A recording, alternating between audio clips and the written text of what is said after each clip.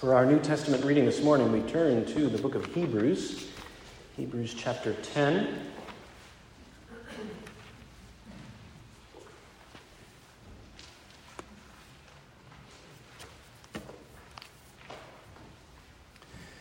As you can see in your bulletin, we are going to focus this morning on verses 24 and 25. I even printed them there in your bulletin over on the right side so that you can see them when we get out our magnifying glasses and focus on them. But for our reading here, let's make a running start, and I'll start reading for us at verse 19. So Hebrews 10, verses 19 through 25. Hear now the word of God.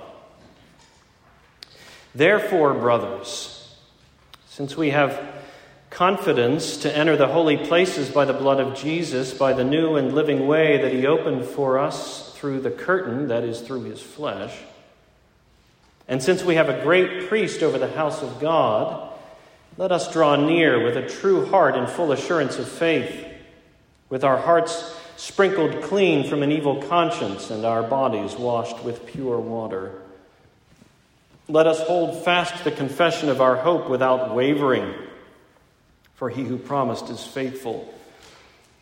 And let us consider how to stir up one another to love and good works, not neglecting to meet together, as is the habit of some, but encouraging one another, and all the more as you see the day drawing near. Hebrews chapter 10. Let me pray for us.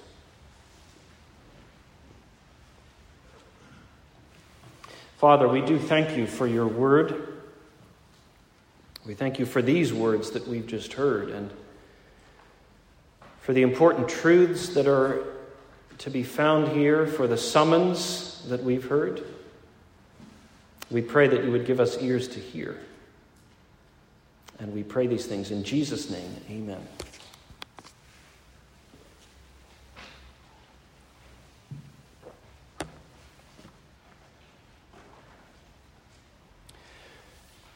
Well, this morning we got to witness Astoria and Corbin and Silas making profession of their faith. It's a big day for them, big day for their families, a big day, a wonderful day for our church family.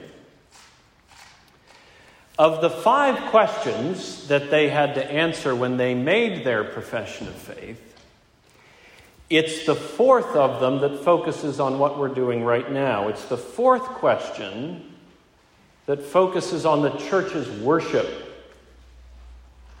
The question is, do you promise to support the church in its worship and work to the best of your ability? And all 3 of them gave the right answer. Do you promise to support the church in its worship and work to the best of your ability?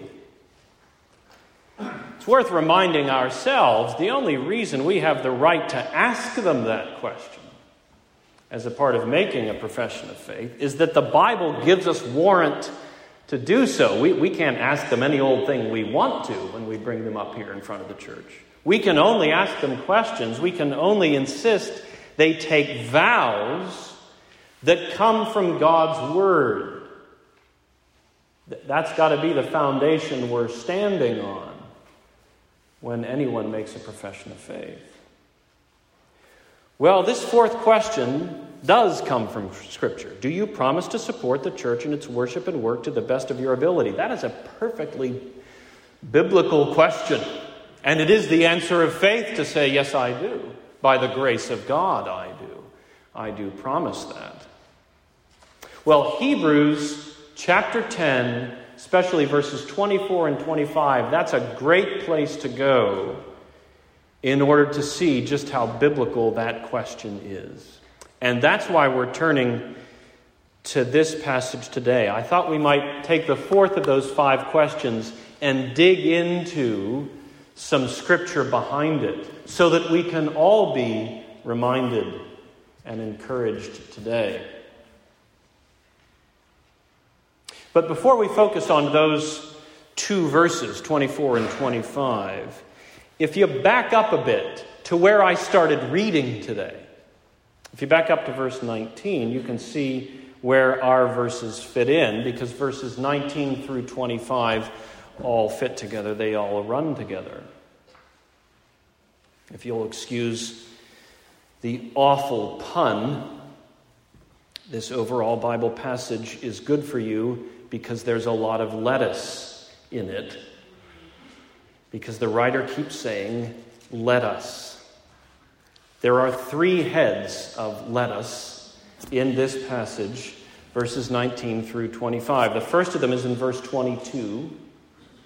Verse 22, he says, let us draw near with a true heart and full assurance of faith.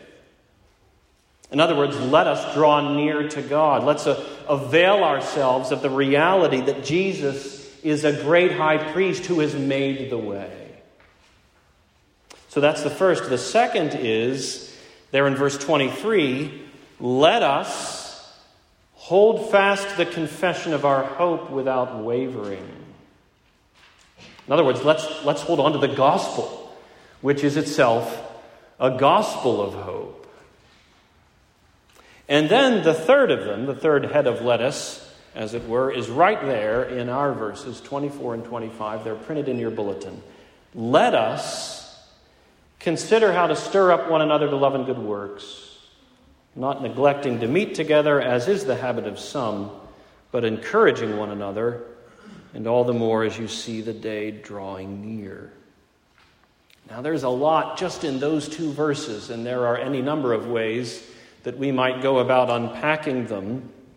If it helps you, you can think of our sermon today as an episode of Schoolhouse Rock, because in our sermon today we're going to focus on one particular part of speech, and it's the verbs. Today it's all about verbs, because you can get a lot out of these 2 verses if you just notice the verbs that the writer uses throughout. And we're going to notice 5 of them. So those will be our markers along the way. The first verb here that I want us to notice is stir.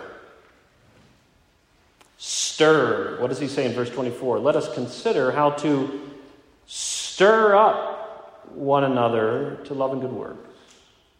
Stir. As Christians, sometimes our zeal can settle. Our hearts can settle down into indifference and carelessness. Our love grows cold. Our desire to do good works runs low. And so what do we need? We need to be stirred up again. Spiritually stimulated, provoked, excited again. And there are so many different ways that we can do that for one another in the body that is the Christian church. The relationships that we foster, the words that we say to one another, the examples that we set for one another, the lessons that we pass on, lessons that we've learned that we're willing to share. All of these different ways in the life of the church by which we can stir one another up. Because at times we settle down. And we may not even notice just how much over time we've begun to settle and need to be stirred up again. And if that's going to happen, if that's going to be characteristic of our fellowship, well then, there's got to be fellowship. We've got to meet together. We've got to be together. And that brings us to the second of our 5 verbs. We go from stir to meet. M-E-E-T, the verb meet. Because after he says, let us consider how to stir up one another to love and good works, verse 25, he says, not neglecting to meet together, as is the habit of some. So what he's saying there, what he's reminding them of there, is this fundamental aspect of the Christian life, which is, as a Christian, it's your calling and your privilege to participate in the gatherings of the church. As a Christian, it's our calling, it's our privilege to participate in the gatherings of the church. And in fact, that's the meaning of the Greek word in the Bible that we have translated as church. The basic meaning of that word is assembly. That's just what it means to be the church. It means to assemble. It means to gather. It means to meet. And as a Christian, it's your calling to be part of that. And so, to make this very practical, what that means, among other things, is that on Sundays you show up. And you don't just show up, you show up with your heart. You come to be with the church in order to praise God from the heart. And in order to grow in Jesus, and in order to love your brothers and sisters in Jesus, you show up with the church in order to glorify God and to enjoy Him. So that's putting it positively. We're to meet. Notice he does put it negatively here as well. Negatively, the way he puts it is, do not neglect this. Look again at verse 25. Not neglecting to meet together, as is the habit of some. I guess we'll make neglect our bonus verb. And this is very realistic. It was true in the first century when this was written. It's still true today in the 21st century when we're reflecting upon it. Some Christians don't get this. Some Christians think that coming on Sundays is purely optional, that the Christian life is such an individualized life that the meetings of the church on Sundays can be considered on a take-it-or-leave-it basis. And so they neglect this. And notice, he says, they neglect it as a matter of habit. And isn't that realistic as well? When you skip worship once, and then a second time, and then a third time, it starts getting easier to tell yourself that it's okay just to skip worship. No, meet together. Do not neglect meeting together. Now, obviously, there are Sundays when you just can't make it. But that's not neglect. That's providence. And here in 2021, we can add, there might be whole seasons of Sundays when a viral pandemic means that the church cannot meet in person. We've got to find some other way. Or that you personally cannot come to the building for a while because it's not safe for you. But again, that's not neglect. That's providence. To the contrary, that's wisdom. And the providence of our Father can be the mother of invention and creativity and adaptability in the life of the church. And hopefully we've put that on display over the past year and a half. But the point is, don't undervalue what's going on here when the church is meeting together. Don't undervalue it in such a way that it becomes a habit that you just skip it. That's neglect. Now meet together. Providence permitting, to the best of your ability, as it says in that fourth question that the kids answered today, to the best of your ability, show up on Sundays. And show up with your heart. And then, notice this as well. Notice the connection that he's making here. Here's the connection between our first two verbs, stir and meet. He's telling them to meet because that is a way to stir. Our meeting together as the church, it can have the wholesome effect of stirring up one another to love and good works. It can have the effect of fanning the flame. It can stimulate and provoke and excite. It can do that because of the things that happen here on Sundays, the hymns that we sing, and the truth that's proclaimed, the conversations that we share. But then it can also happen, this stirring up, simply by virtue of the fact that we're together to do those things. Just looking around the room right now, seeing all of the folks who have come together, adding their own amen, simply by virtue of their presence, to how important this is. That's stirring. Stirs us up.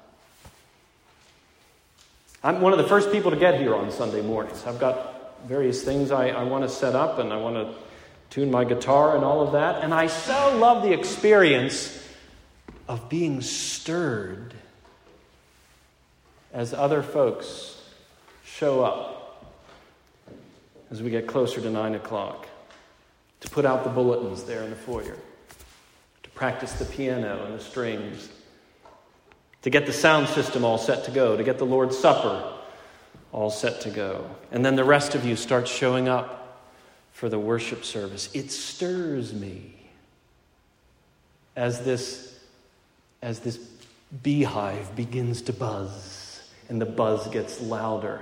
I walk through those doors and I walk into this room that's completely empty. And because of the acoustics, you can just hear everything. But I love that sense of anticipation that it won't be long now before the room's not empty anymore. And I'll be up here and looking out and seeing this. And it stirs me up. And I love it. And it ought to be stirring for all of us. Simply to look around the room and to see what we're experiencing right now as a church family. So the first was stir. The second was meet. And you see how they go hand in hand. And then the third one goes along with them too. The third verb is encourage. So we go from stir to meet to the third, which is encourage. Look again at verse 25. He says, do not neglect to meet together, as is the habit of some, but encouraging one another. So here too, it's helping us understand why we ought to meet like this. As Christians, sometimes we can become discouraged. When we show up here on Sundays, we've been wrestling with our own sin for 6 days. Maybe we feel beaten down by the world after 6 days. Maybe we feel worn out because of spiritual warfare for 6 days. The world, the flesh, the devil, discouraging, disheartening. But then we show up here on Sundays. And we sing and we pray. And we hear and we feast. And we give and we receive. And we drink coffee and tea. And we catch up over coffee and tea. It's encouraging. It's encouraging even if, like me, you drink decaf. And so we don't leave here the way we came in. We encourage one another in all of these different ways. And don't we need that? Now here's a fourth verb that's good for us to notice. Here we're backing up now to the beginning of verse 24. Notice the verb that gets us into all of this. Let us consider. Consider. This one, consider, this colors everything that we've been talking about so far.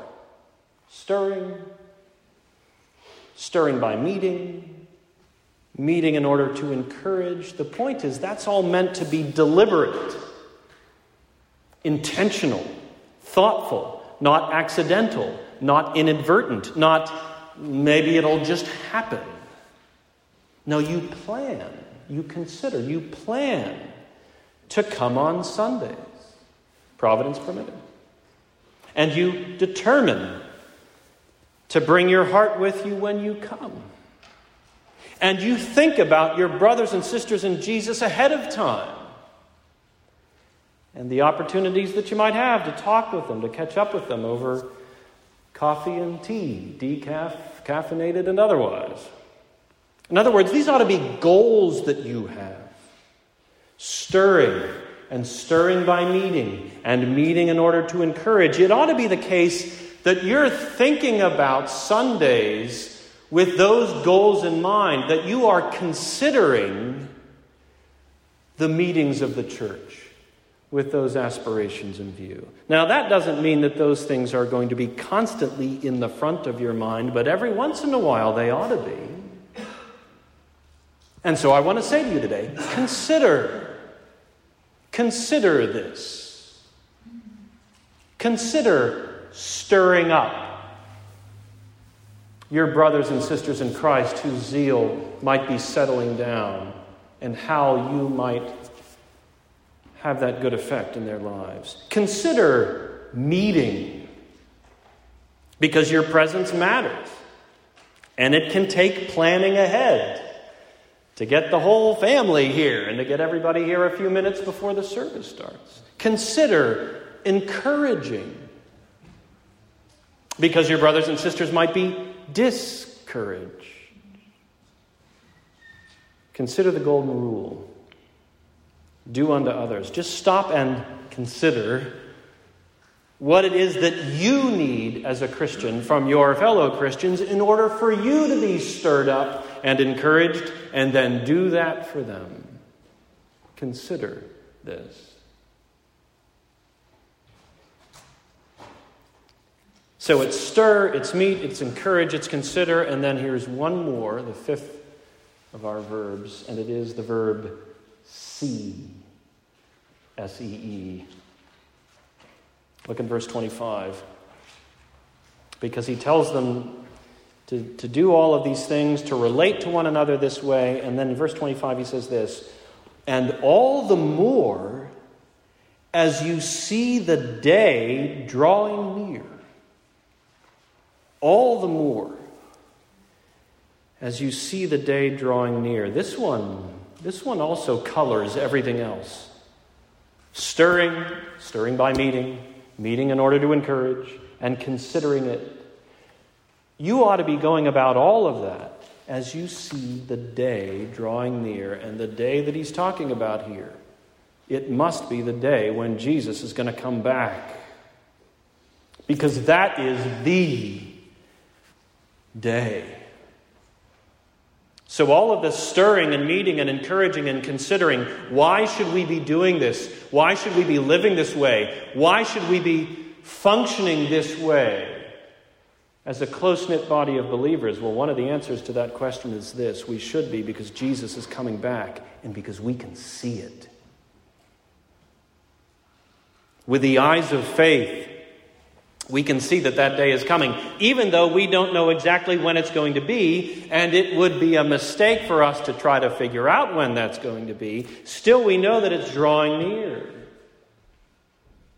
So we know that it's one day closer than it was yesterday, that grand day. In some Bible translations, the word day is printed with a capital D. In fact, I think, yes, there in your bulletin, in the English Standard Version, capital D. And they print it that way because the idea is it's not just any old day that's in view. It's not hump day, it's not Groundhog Day, it's not election day, it's not International Merlot Day. And I mentioned that one because today happens to be International Merlot Day. Who knew? But no, it's not just any old day that's in view here in our verse. Certainly not a repeating annual day. It's going to be the day when Jesus comes back. And stop and think about the significance of that capital D day. When Jesus comes back, it's going to be Revelation Day. Because on that day, he's going to be revealed like never before. And not only that, but we who are united with him by faith, we're going to be revealed too. We're going to be revealed as the sons and daughters of God. It's going to be Revelation Day. What else? It's going to be Judgment Day when he comes back. Because he is going to come back to judge the nations. And he will do so with justice and equity. It's going to be Revelation Day. It's going to be Judgment Day. Here's one more. It's going to be Redemption Day when he comes back. Because that's going to be the day when Jesus raises our bodies and makes us whole again and renews the very world we live on. And he's going to make that world our everlasting home. He's going to complete our redemption. The meek shall inherit the earth. How's that for a day? Revelation Day, Judgment Day, Redemption Day. And that day is coming, and we can see it with the eyes of faith in advance. Because of the revelation of it in Scripture, we can see it, that day is coming. Now, it's certainly a fair question to ask. What on earth, literally what on earth, does that have to do with our responsibility as the church to meet together? These meetings that have all of these wholesome effects that we've been reflecting upon. What's the connection between the fact that we ought to meet together as the church and the fact that Jesus is coming back? Well, I think you can see the connection if you just go back over the three aspects of that day we just noticed. First of all, if that day is really going to be Revelation Day, well then, brothers and sisters, let's get together Sunday after Sunday and testify to the one who's going to be revealed. Our eyes are going to be fixed on Christ that day. Well then, let's start practicing now. Let's fix our eyes on him now when we meet. And that's a helpful way to think about what this worship service is about. Fixing our eyes on the one who has been revealed to faith and who at the end of the age will be revealed to all and every knee will bow. So too, if that day is really going to be Judgment Day, well then let's get together Sunday after Sunday and testify to the one who has forgiveness to offer. Because he's the only one who has forgiveness to offer so as to be ready for that day. And Christ himself has established the church in the world, in the community, in Fairfax, to bear witness to that vital forgiveness. Because it's going to be Judgment Day. And one more, if that day is really going to be Redemption Day, well then let's get together Sunday after Sunday and enjoy a foretaste of that redemption. Because at the heart of eternity are going to be worship and fellowship. Well then, let's do it. Let's practice. Let's bask in this weekly gathering, this weekly foretaste of what's in store. Revelation Day, Judgment Day, Redemption Day, for all of those reasons and more, it makes all the sense in the world that we should meet as we are right now. All because that day is coming and we can see it. It's a little like when you've got something exciting that's coming up on the earthly horizon, maybe a family vacation. The anticipation of that something that's on the horizon, it has a way of casting its light into everything that you're doing leading up to it, because you can see it. And it's as if those beams of light are being cast backward into your present moment, filling it with anticipation. You can imagine it. And so all of the packing for that trip, all of the preparations, all that's going on in light of that prospect of this great trip that's coming up. Even the things that you're doing that aren't really related to the trip. It can feel like the whole of your life you're living in light of what's coming. And that's certainly true here. We do not know exactly when Jesus is going to come back, but we certainly know that he is. And the certain prospect of that day, it has a way of casting its light on our life as a church in the here and now. So, brothers and sisters, that episode of Schoolhouse Rock, those 5 verbs, stir and meet and encourage and consider and see, all the more as you see the day drawing near. I do want to say this to anyone who's joined us today, whose faith is not in the Lord Jesus Christ today. It certainly is that the church's message to you, it's my message to you today, and you won't be surprised to hear this, that you need to believe in Jesus Christ. But I also want to say this to you today. Our message is more than that. Our message is also, join us. Join us. It's certainly true. The main thing is you're having to deal with Christ. That one-on-one. And the summons to believe in him in a way that you have not believed in him before. But that then gives way to more. There's more than just the one-on-one between you and him. It then becomes a relationship to his people in the world. I say join us. Believe in Jesus and then join the church. Not necessarily this congregation. It could be this church, New Hope. It could be some other congregation. Just throw in your lot with this people that is the Christian church in the world, having come to faith in the church's King and Head. Yes, it's true. I know I don't need to tell you, and you don't need to tell me. There's sin and hypocrisy in the church. I'm sure you've read about it. Maybe you've experienced it firsthand. I have too. I've experienced it firsthand as one who's been guilty of it myself. So we can speak candidly here about the church in the world. I still say join us. Because there are wonderful things here as well. There's a body of people here who meet Sunday after Sunday to worship God, who stir one another, who encourage one another, who consider it, who think about it, and all the more as we see that day drawing near. Join us. You won't be disappointed. To those of us who are in Christ by faith, I'm well aware of the fact that the things we're talking about here today, you've heard them before. You'll hear them again.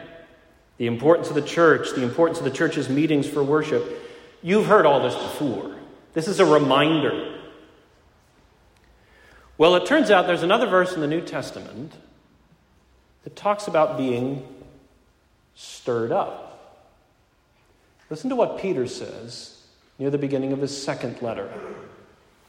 2 Peter 1, he says this, I think it right, as long as I am in this body, to stir you up by way of reminder. To stir you up by way of reminder. That's 2 Peter 1. And then he says something very similar near the end of the same letter. 2 Peter 3.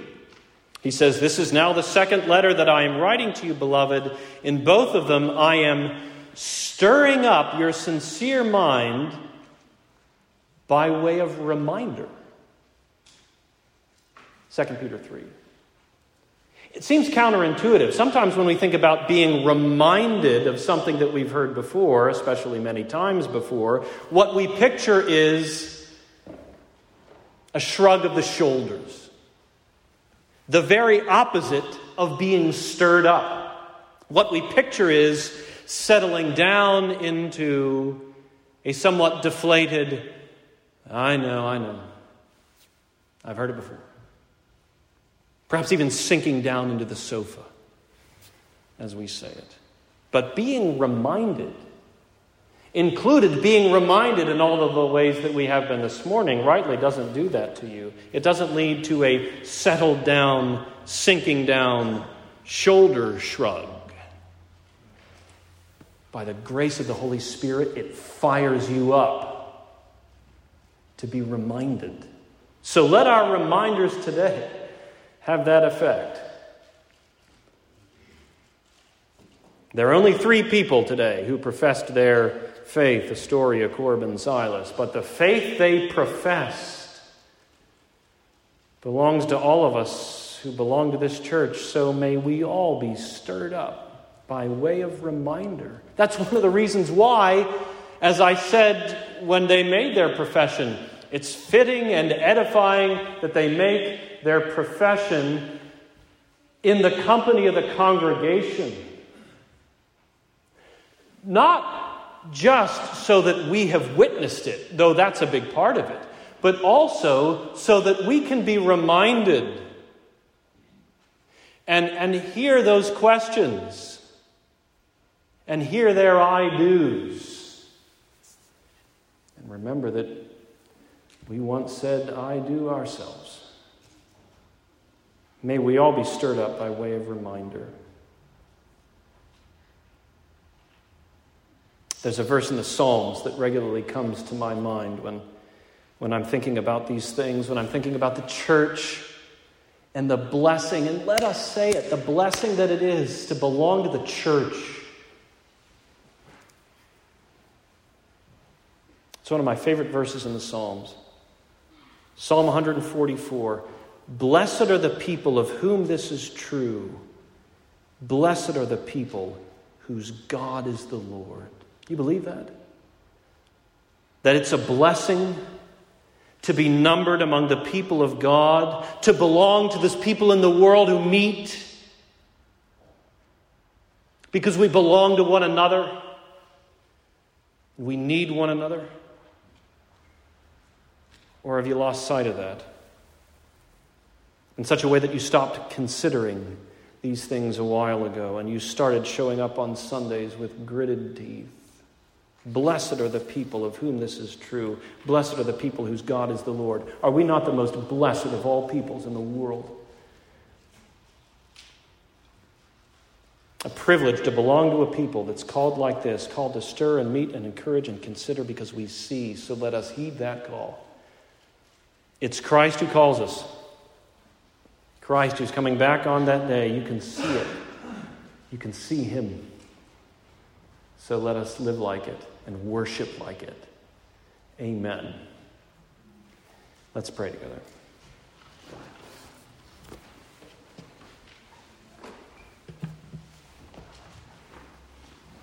Lord Jesus, we see you now with the eyes of faith. And by that same faith, looking forward now, we see the day of your return. Revelation Day, Judgment Day, Redemption Day. Well, then, all the more, may we meet like this so as to stir one another up, so as to encourage one another when we are discouraged.